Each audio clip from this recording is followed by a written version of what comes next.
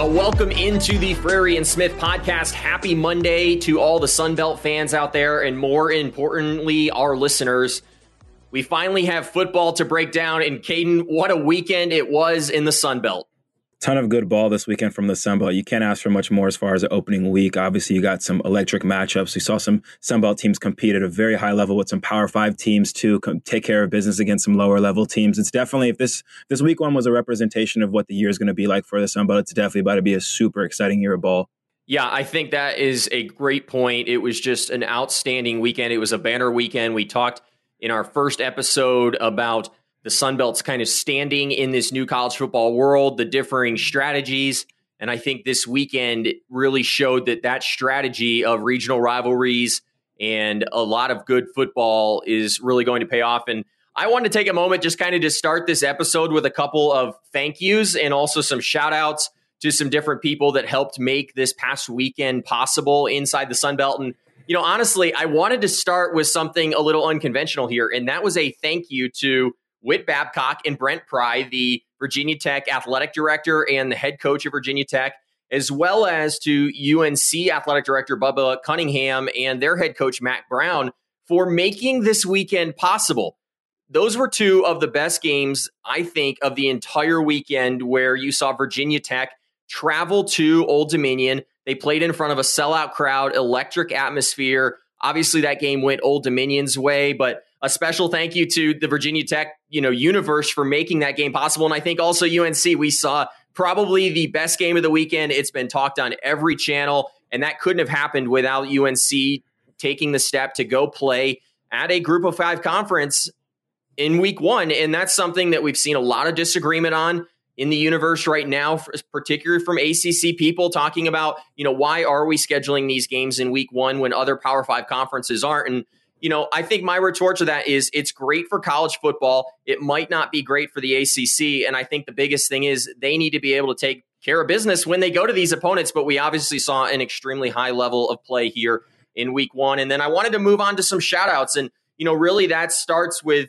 4 universities and their staffs. I look at App State, Doug Gillen, the athletic director, Coastal Carolina, Matt Hogue, Old Dominion, Camden Seelig, and James Madison, Jeff Bourne, and their staffs, the people inside the athletic departments.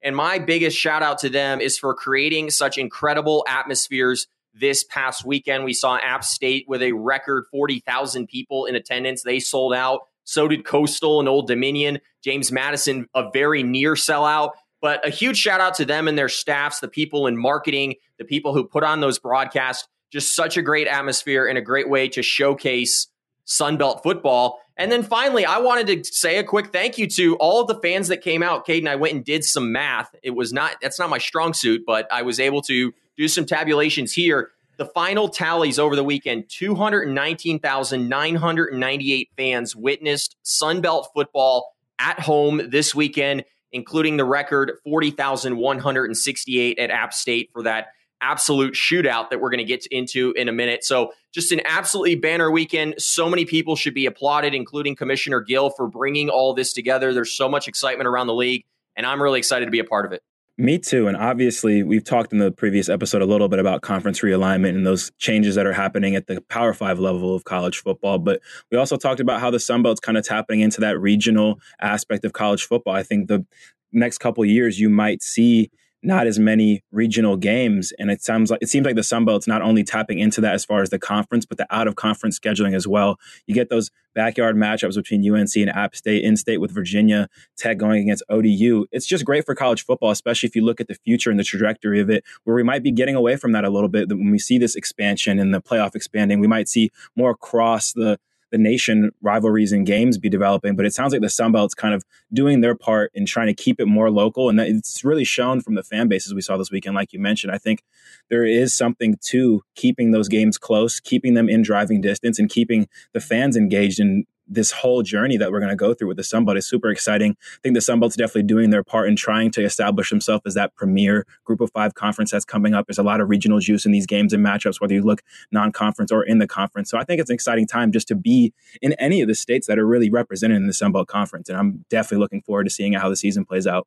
Incredible weekend of games. So much excitement. I found myself, as did you, glued to the television all day yesterday. I think I got up off the couch like twice, and that was to go pick up the pizza that I promised I was going to pick up on Friday. So definitely so much fun watching football. Well, let's not waste any time. Let's dive right in. And Kaiden, I think we would be remiss if we didn't talk about what I'm considering the game of the weekend, App State, North Carolina. That game, an absolute shootout, 63-61 final. It was the first time that we've ever seen that score in college football history.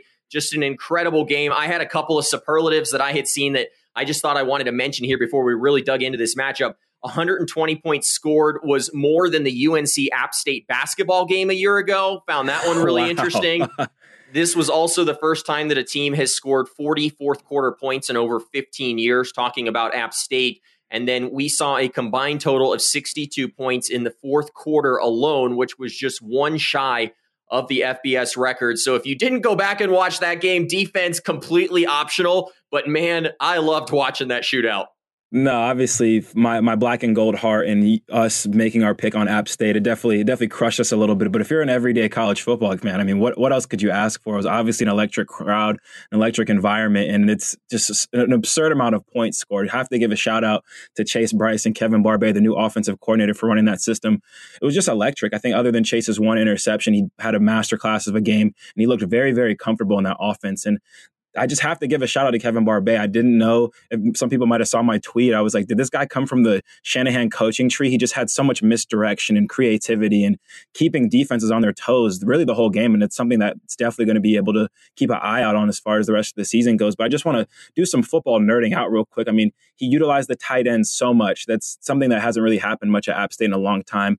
He had Cam and Nate rushing for a ton of yards. Both got in the end zone, something that obviously App State hangs their hat on, and they're not going away from that run game identity, but also sprinkled in a ton of pass. I mean, you saw 6 different receiving targets score. I've never seen that many different receiving targets utilized in an App State game. Probably the most I've ever seen offensive weapons at App State touch the ball and spread the love. So he's definitely proving that, hey, we do have some receiving threats. We do have some guys. We know there were some question marks there heading into this game, but he was just putting teams in he was putting UNC in all sorts of different situations. He had our running back, Anderson Castle, at the Wildcat, getting short yardage plays. He had a play where he snapped it to Cam, handed it off back to Chase and scored it. Just even the touchdowns and even obviously we can talk about those 2-point conversions, but those were both really good play calls right close to the goal line. So huge shout out to him and what he had going with offense for App State this day. Yeah, I'm going to go ahead and just admit that I have never been more invested in a college football game than I was for that game yesterday. I found myself in Kaiden, you can call me out here. There was a moment in that third quarter. I thought that game was over. ECU, NC State was close, so I switched the channel. Next thing you know, about 3 minutes later, I get a text. App State's just scored 14 points. That game got close. And then I tuned back in. And Kaiden, I went back and looked at the receipts on our text messages yesterday, and it was at 3:29 p.m. exactly that I texted you and said, Big Mo, meaning momentum, is starting to shift in this game. It did in a big way. App State scores 40 points. I say it again, 40 points in the fourth quarter. Just an outstanding offensive performance. And, really that gets me kind of into my first point for this game. And Chase Bryce is the real deal. He's the real McCoy. He goes 25 for 38 yesterday, 361 yards, does have those 6 touchdown passes, that 1 INT, and then the overthrow on that 2-point conversion. But honestly, I felt like the receiver could have kept running instead of slowing down there. So it was a good pass by Chase. But to me, he's the real deal, and he just put himself probably at the top of my list for Conference Offensive Player of the Year. And I can't blame you for that. I mean, we've obviously seen Chase play at a couple of different destinations, got some playing time at Clemson, played at Duke, and then the App State offense last year. And it's safe to say I think this is the most comfortable he's ever looked. I mean, the talent's always been there. Saw it last year when he lit it up with the yards and touchdown passes he threw, but just the level of comfort he had. He was making all his right reads. And Barbay also did a great job of taking the ball out of his hands sometimes, giving the defense different looks, some jet sweep stuff, some different run game stuff, some easy throws to the tight ends, and come in tandem with those deep shots that he had to take at the end of the game. And he was just putting on the money. So I think if you're any team in the Sun Belt right now and you're watching that offensive performance, you're definitely have a little bit more to worry about than I think you thought you had to worry about going into this season. And that transitions right into the opposite kind of story we have going on with the defense for App State. Clearly not their best performance. Saw some major mess ups in the secondary, some busted coverages, some penalties, some tackling mistakes. And there's definitely a lot for Dale Jones in that side of the ball to clean up heading into their next matchup. Kaiden, you obviously were a defensive back. You were a safety. We saw the struggles at that position yesterday. If you were App State moving into, week 2, another tough test against Texas A&M and throughout the rest of the season, what are the biggest adjustments that they need to make? Well, I think being at App State in my time there, our defense is just a very player-led and accountable group. And we just take pride in what we do and running to the football, and that being our identity is stopping them. And I think we did that. They didn't get that done. So I think they're going to have a long look in the mirror. They're obviously, there's some things they have to fix schematically as far as their personnel goes, trying to see, especially in that secondary, if the problems with their depth or with their scheme. But I think at the end of the day, the defense is just going to look themselves in the mirror and look at their effort and what they had to do in that game and the tackles they could have made, the blown coverages. I mean, I remember I saw a play where I'm not gonna spoil their defensive scheme, but I saw one safety trying to communicate to the other safety that he needed to get across the field, and it ended up being a UNC touchdown. So I think they had a lot of those plays, and there's definitely a lot of stuff to clean up. I think the good news for their defense is there is a lot to coach up. The penalties, the busted coverage, even the end of game situations on the offensive side as well, and clock management, stuff like that. They have a lot to clean up. And the good news that this isn't conference play, and they have some time to clean some stuff up. The bad news, I think, though, is unfortunately they go to A&M next week, and there's just no universe where A&M watches that game and doesn't think they're going to attack the secondary. I mean, any offense is going to watch the film of that and think they're about to have a field day. So they're going to get a A&M group who's probably more talented out wide and in the backfield than UNC, and they're going to be attacking the same things UNC attacked. So obviously they have some injuries to figure out as well. We saw Ronald Clark go down for a little bit, Brendan Harrington. We had some backups playing in those roles. They're going to have to get healthy. They're going to have to get in the film room, and they're going to have to really look in the mirror and look at each other and say, what kind of defense are we going to be this year? I mean, everyone's kind of counting us out because we lost so much talent this year. Are we going to have a fall off, or are we going to keep that consistent way that we've been running to the football? Obviously, a lot of good linebacker play. Saw my defensive player of the year, Nick Hampton, looking good. And the linebackers are definitely going to be the strength of that team if you look at them running the ball with Trey Cobb. Even the transfer from Arkansas, number 15, who was holding it down in the middle linebacker spot. I think they're going to have to lean on that linebacking group to lead them and clean some stuff up for them going forward. I think one of my biggest takeaways, and I think if there was one thing that needs to be cleaned up defensively, that's the inability for App State to get off the field on third down. They go 9 of 14 yesterday. UNC converts 64% of those third down. And really, that's where the game changed. If you remember back early on in that game, it's 21-7. UNC, third and long. Drake May throws a little ball out to the left-hand side of the field, able to break a couple of tackles, get that lengthy first down. And then, they went on to score, and I think they scored 28 unanswered points after that. So to me, that needs to be cleaned up, but I'm betting on this App State defense to figure those things out. For me, there was a few more questions on offense. Those were answered. So I'm feeling really good about App State as a team this year. Their offense definitely has nothing to worry about. They have their stable of running backs playing at a high level. Their receivers all stepped up to the occasion. And obviously the offensive line doesn't get a lot of love in the game of football, but they did an outstanding job creating good running lanes and keeping Chase comfortable in that pocket. Shout out to those guys. They call them the Bulls up front. They were playing nasty. They had a couple personal foul and little after the whistle penalties, but we'll take those because that's kind of how you want the identity of your offensive line to be. But on defense, yes, they definitely have some things to figure out. Definitely have some reckoning to do. And I'm excited to watch them get into conference play. I think this A&M game is obviously going to be a tough challenge on both sides of the ball, but I think, like I said before, the strength of their schedules are at the top of it. I think as the season goes along, we have plenty of time to see how it's going to unfold for App State. And we'll end it right here, and then we'll move on to our next game. But I think one of the things I loved was the post-game comments from Sean Clark, and clearly he is a player's coach. He knew exactly what he needed to say afterwards, and this quote really stood out for me. It was right as he was ending his part of the press conference, and you saw Chase Bryce come into the room. He was starting to come up to the podium. This is Sean Clark's exact words here, and I just love this sentiment. He says, this guy right here talking about Chase Bryce has guts. He went on to say he's a damn winner. We're glad he's in our program. He fought his tail off today. I love this kid. He bleeds black and gold. I love hearing the sentiment from Sean Clark, and I think that even builds the confidence that Chase Bryce displayed in the game even further. And I think Chase could be in for a massive leap this year at the quarterback position, and I think that's fantastic news if you're an App State fan. For sure, it's great news. And another thing, just also shout out to Drake May. He was giving App State defense problems. Obviously, we had our problems on the defensive side, but he was extending plays with his legs, making those third down conversions. He was really a big piece of that. But also for App State fans, we didn't get outplayed. I think that effort was still out there. Chase obviously balled out and never felt like he was out of that game. Even the defense, you saw Nick Ross making that long run to chase the player down to stop UNC from scoring, force that fumble on the defensive side. So obviously the heart and the character of that App State team is still in a good spot. They just obviously have to clean some stuff up moving forward. Well, that was probably the biggest game of the weekend. It resulted in a loss, but if there was a second game this weekend and we kind of skipped over it on Friday, that was the ODU Virginia Tech game.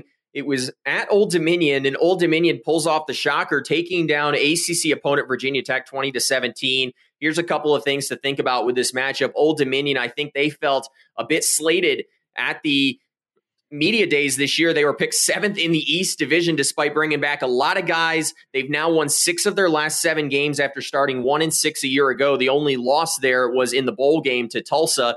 There was a lot of interesting things that happened in this game. None more interesting than an elevator delay. Have you ever heard of an elevator delay? The coaches went down to the locker room at halftime, and then as they tried to make their way back up to the press box for the start of the second half, they got stuck in the elevator. It might have been a strategy for Old Dominion. It paid off in a big way, and they pulled off one of the biggest victories in recent memory for the Monarchs.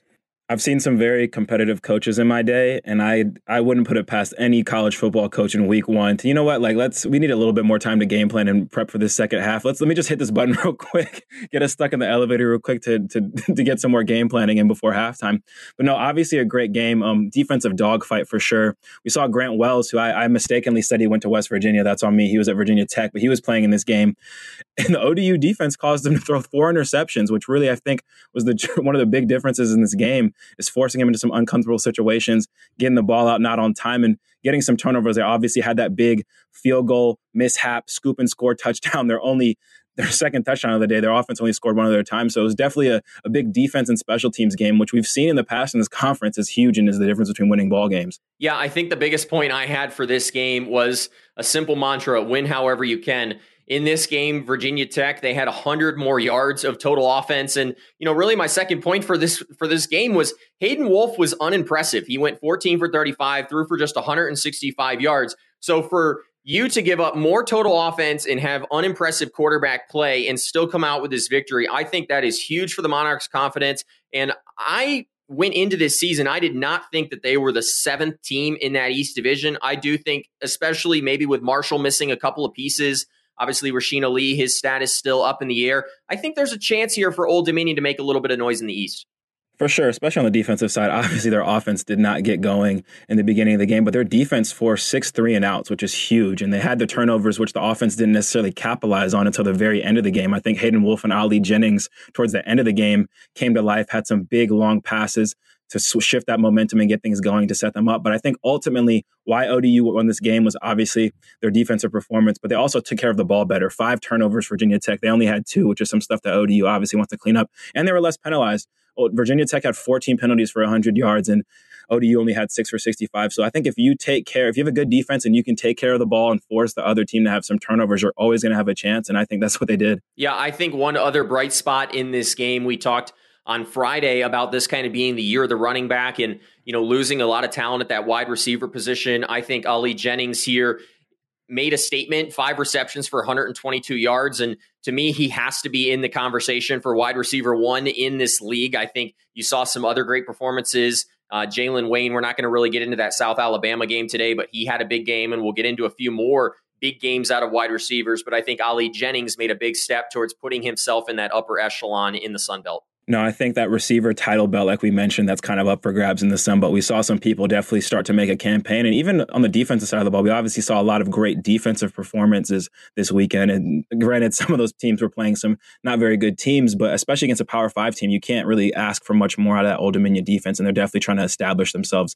as one of those best defenses in the conference, which is going to be huge for them. So those 2 games, Old Dominion, Virginia Tech, a 3-point win for ODU, and App State, North Carolina, obviously a 2-point loss for the Mountaineers. But then we got into a game that was just an absolute blowout. And, as I thought about this game more, the song name Purple Rain came to mind. And because that's what James Madison was doing to Middle Tennessee State. They were raining balls all over the field. Looking at you, Todd Centaio, just an absolute incredible performance there for James Madison. And what was their first ever home game as an FBS program? It was a near sellout. And, I think I went back and thought about what was said during Sunbelt Media Days by head coach Curt Cignetti. And this quote still baffles me. It blows my mind that he is, I think it's borderline cocky, but it's an extreme level of confidence in the culture that has been built at James Madison. He said, and I quote from the podium, "It's not a matter of if, but when JMU will be on the top of the Sun Belt.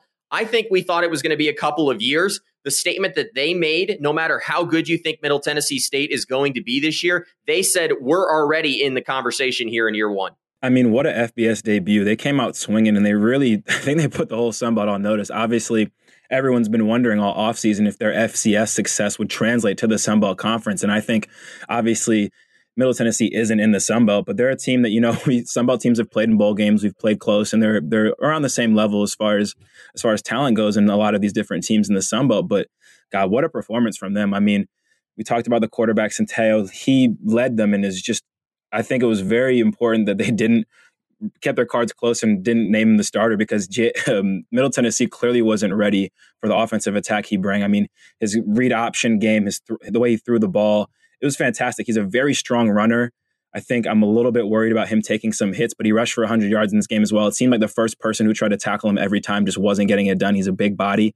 Hopefully he takes a little bit better care of his body throughout the season. But I think running the ball, he was so effective when he was on script and on time throwing the ball as well. He was doing his thing and hitting Chris Thornton a ton of times in the end zone. And I think he just had a great balanced game of when I have to be decisive and make the right read and make the right throw, I'm going to do it. But then when I have to improvise, I can also make it to where it's going to be a win-win situation no matter what. So I think he played a great game on and off script as well for them. Yeah, if you go back to Friday's episode, and I think I'm going to lay stake to this claim, I said on that episode that James Madison would come out of this game against Middle Tennessee State with a clear winner of the QB1 competition. That was Todd Centeio in this game. He was just incredible. He tied the program record with 6 passing touchdowns, also rushed for the 110 yards. And, I think the other thing here, we just a moment ago talked about the play of Ollie Jennings for Old Dominion. It was an outstanding performance for wide receiver Chris Thornton, 12 catches for 155 yards. He finishes 1 catch shy of his career high. He catapulted himself into an upper echelon. And if you team him up with the running backs for James Madison and the QB1, to me, this is an electric offense that, in a couple weeks, they go to App State. And I know, Kaiden, you're already thinking about heading up to that game. We could see another shootout in Boone if both of these offenses come to play.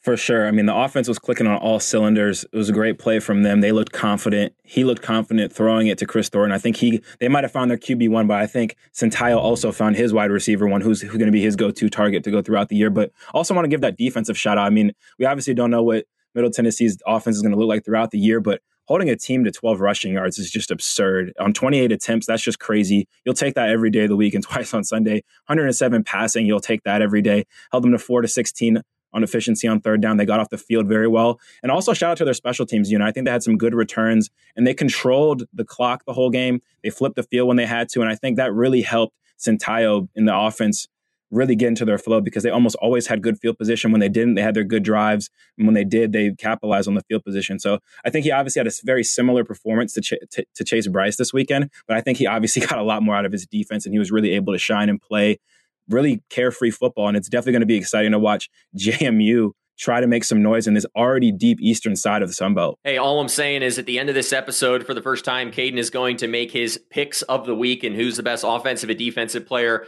I think he's going to have some trouble at the offensive position, but we'll get into that into a few moments. And, we talk about 3 great games here, and then we move to a game that I think we both consider the ugliest game of the day, but ultimately we saw some bright spots, and that's that Southern Miss Liberty game. I didn't really enjoy the game. I'll just be honest. Give me offensive football all day long. But Southern Miss played their guts out in this one. I think, was it 4 different quarterbacks in this game? And, they played in front of the third largest crowd in the Sun Belt over the weekend. So, again, good on the Southern Miss, staff getting a lot of players out there. I think Will Hall still wanted more fans out there. He said that after the game. He thought the crowd show up was a little bit pathetic. I think when he wanted more, and I understand that from him. It was also the longest game in Southern Miss history. It ends in 4 overtimes, dueling 2-point conversion attempts at the end. Who knew that was even a rule in college football? But, that's how it goes. Southern Miss loses this game 29-27. And, my hottest take from this game, Kaiden, is Frank Gore Jr., who we put in the conversation as, one of the top running backs in this conference. He might also be the best quarterback for Southern Miss on that roster. Rushes for 178 yards, 2 touchdowns, also threw for 48 yards. They're calling him the super back, and I really like that mantra. Well, I'm just going to give you and me, no, I'm going to give us the Loyal Podcasters of the Week award, because just like we were texting during the UNC App State game. We were also texting during this game, and we sat through this one as well. And it was very different text messages, despite these games both coming down to the wire and being close ones. They were night and day. If you looked at the box score of both of these games, you're like, oh, wow, these games look great. Let's go watch the highlights. If you watch the UNC highlights versus App State and you watch these Southern Miss Liberty highlights, they were going to be night and day as far as what you got out of both teams. But yeah, Southern Miss, man, what stood out to me the most was just that offense. They definitely have some things to figure out. They had Key start the game. He threw 2 interceptions, then went down on a terrible targeting call. It got blown up. And then you throw Trey Lowe in there and he throws an interception on his next play. And the rest of the game, you're rotating quarterbacks. You're putting Frank Gore Jr. in there, like you said. He actually threw some dimes, that's for sure. Ran the ball well for them. But I just think it was kind of like watching a high school JV offense who was really just trying to get the ball in the best players' hands. And I think there's more creative ways to do that than what they were doing. But I definitely think they have some offensive things to figure out. But their defense looked pretty solid throughout the game, I think. Yeah, I think based on what you just said, this is also a great opportunity for us to maybe plug the hot takes that we put out on Twitter over the weekend. So if you haven't followed Kaiden and I yet on Twitter, please do. Kaiden @_Smith is a great follow. His followers jumped exponentially this weekend, newer to Twitter. And then, for me, head over to @CallsByNoah. Some, I'm not going to call them great takes because I don't want to tweet my own horn, but I did think there was a couple of good takes there over the weekend that maybe needed a little bit more love. So, head over to Twitter, show us some love, and we'd love to, kind of hear from you, our listeners, throughout. I think one other bright spot for Southern Miss was I really liked their defense, and I said I expected to like their defense on Friday. They were outstanding. 3 interceptions, 1 forced fumble, 11 TFLs in this game. I know there were some question marks at quarterback for Liberty, but I really felt like Southern Miss and their defense played very well and certainly kept themselves in this game. I'm going to give you a quick correction. There's actually 2 underscores between my Twitter handle, Kaiden and Smith. Sorry, it's Kaiden _Smith was taken. It is what it is. But thank y'all for the Twitter love. Obviously, got some huge support from some big names in the Sun Belt Conference this weekend. But no, I definitely think their defense played well. And it's just sad because I think their offense may handcuff them the whole year. I think they contained the quarterback very well, obviously stopped the run and forced some turnovers, like you said. But ultimately, if they're going to win games this year, it looks like they're going to have to win them in a similar fashion that Old Dominion did this weekend. Not really be able to rely on your offense as much, kind of put your hard hat on every day and just work and try to do the best you can to score on defense and just keep the other team from scoring and hoping your offense can at least get something going. Kaiden, I'm not even going to give you a chance to respond about this next game because we're going to go through it so quickly. But really our goal here was kind of, to highlight the 4 newcomers into the Sun Belt this year. Obviously, Old Dominion picks up the victory on Friday night. JMU goes and picks up the win yesterday. Southern Miss falls. And then, the 4th newcomer in this one, Marshall, they were playing Norfolk State. So, really, I don't think you can get a ton out of that game. The two things that I noticed was, it was kind of an expected victory. And I think, Norfolk State, they might as well be an honorary member of the Sun Belt because they're going to play another Sun Belt team next weekend. But my biggest takeaway, Henry Colombi goes 24 of 26, 92% passing in this game. Again, a pretty poor Norfolk State defense, so don't read too much into that. We mentioned on Friday, too, Rashina Lee was going to be out for the foreseeable future for Marshall. I was impressed with their group of running backs. They rushed for nearly 400 yards, 4 touchdowns, a couple of 100-yard rushers. Marshall wins 55-3 going away, and the new members of the Sun Belt go 3-1 in week 1. And so I think that was a lot of excitement, obviously building on the depth that is the Sun Belt. I'm going to now transition us to talk about what was a very good game late last night, another game that you and me were watching. I think we were both sending pictures back and forth of our setups. I know you had a couple of televisions going. I figured out how to, on ESPN Plus, have 4 games up at once. I was watching multiple games, but I spent a lot of time on this Coastal Army game, and we talked about it a lot on Friday. This was a pure trap game, if there ever was a trap game. Army, they've come in, they've won their last 3 regular season openers. They came to Conway and had to play in front of a sellout fan base, a bunch of Chants fans. There was a lot of beer flowing down at Coastal Carolina. It was an electric atmosphere. But I think my biggest takeaway in this game was Jamie Chadwell really had his team prepared for this game. It would have been so easy to lose game 1 here, and then there would have been all sorts of questions about this Coastal Carolina team. He had his team prepared. They win by 10 points in front of a sellout crowd in Conway. Yeah, I think whatever Chadwell said to those guys at halftime definitely got them going, because I think they definitely showed a lot more swagger, a lot more juice. The announcers were talking about at the end of the game, towards the end, it looked like Coastal had that swagger back. And I think that's a lot of what they rely on. They obviously have that fan base that's always going to have the drinks flowing and having a good time. But it seemed like they were feeding off of them more in the second half, because in the first half, it ended tied 14-14. And it looked like Coastal was the better football team, but that Army's brand of football was just winning. Like I said in the pre-show, they were keeping the ball out of Grayson McCall's hands. They did gash him for one long run. Like I said, they weren't gaps on that one play. But I think also we had some question marks about running the running back game for Coastal, and they ran the ball a lot better than we expected. 263 yards on the ground. You had 133 and a touchdown for Reese White, a senior. I think he had a great showing, and I think like we knew before, Grayson McCall, man, an absolute maestro on the offensive side. 3 touchdowns, 1 on the ground. And just an efficient day for him. Nothing you expect less from him. He clearly has that offense known like the back of his hand. And I think he and that offense are going to be very hard to stop if he's playing this efficiently all year. Yeah, I mean, Grayson McCall, it's an okay day. He goes 12 for 17, only threw the ball 17 times. I think he's going to throw it more in the future. I think he has to. But, again, what do you expect out of Grayson McCall? He knows the offense really well. It's going to be high efficiency passing. He still threw for 174 yards and 3 touchdowns. There's a lot of quarterbacks in this league that would be envious of that line having thrown 30 plus passes. So good on Grayson McCall. I think he did what he needed to do in this game. He managed the game well, and, no problem there with him. I think the biggest question mark heading into this game was who was going to be, his top wide receiver targets. And, I think coming out of this game, one of the things that you really saw was there is a clear duo forming between Sam Pinckney, the Georgia State transfer, and Grayson McCall. I thought they looked good throughout the game. I thought that is probably going to be Grayson McCall's go-to wide receiver for the rest of the year. Yeah, it definitely looked like it. And Grayson just really looked like the point guard. It looked more like a point guard of the offense more than the quarterback. He had everybody on a string. He knew where everyone was going to be. He was making the right reads. He made some great throws in the back of the end zone to him, on the sideline to him. If you give him enough time, Grayson's going to make the right read. You saw him drop back a couple of times, get some time to look at the zone,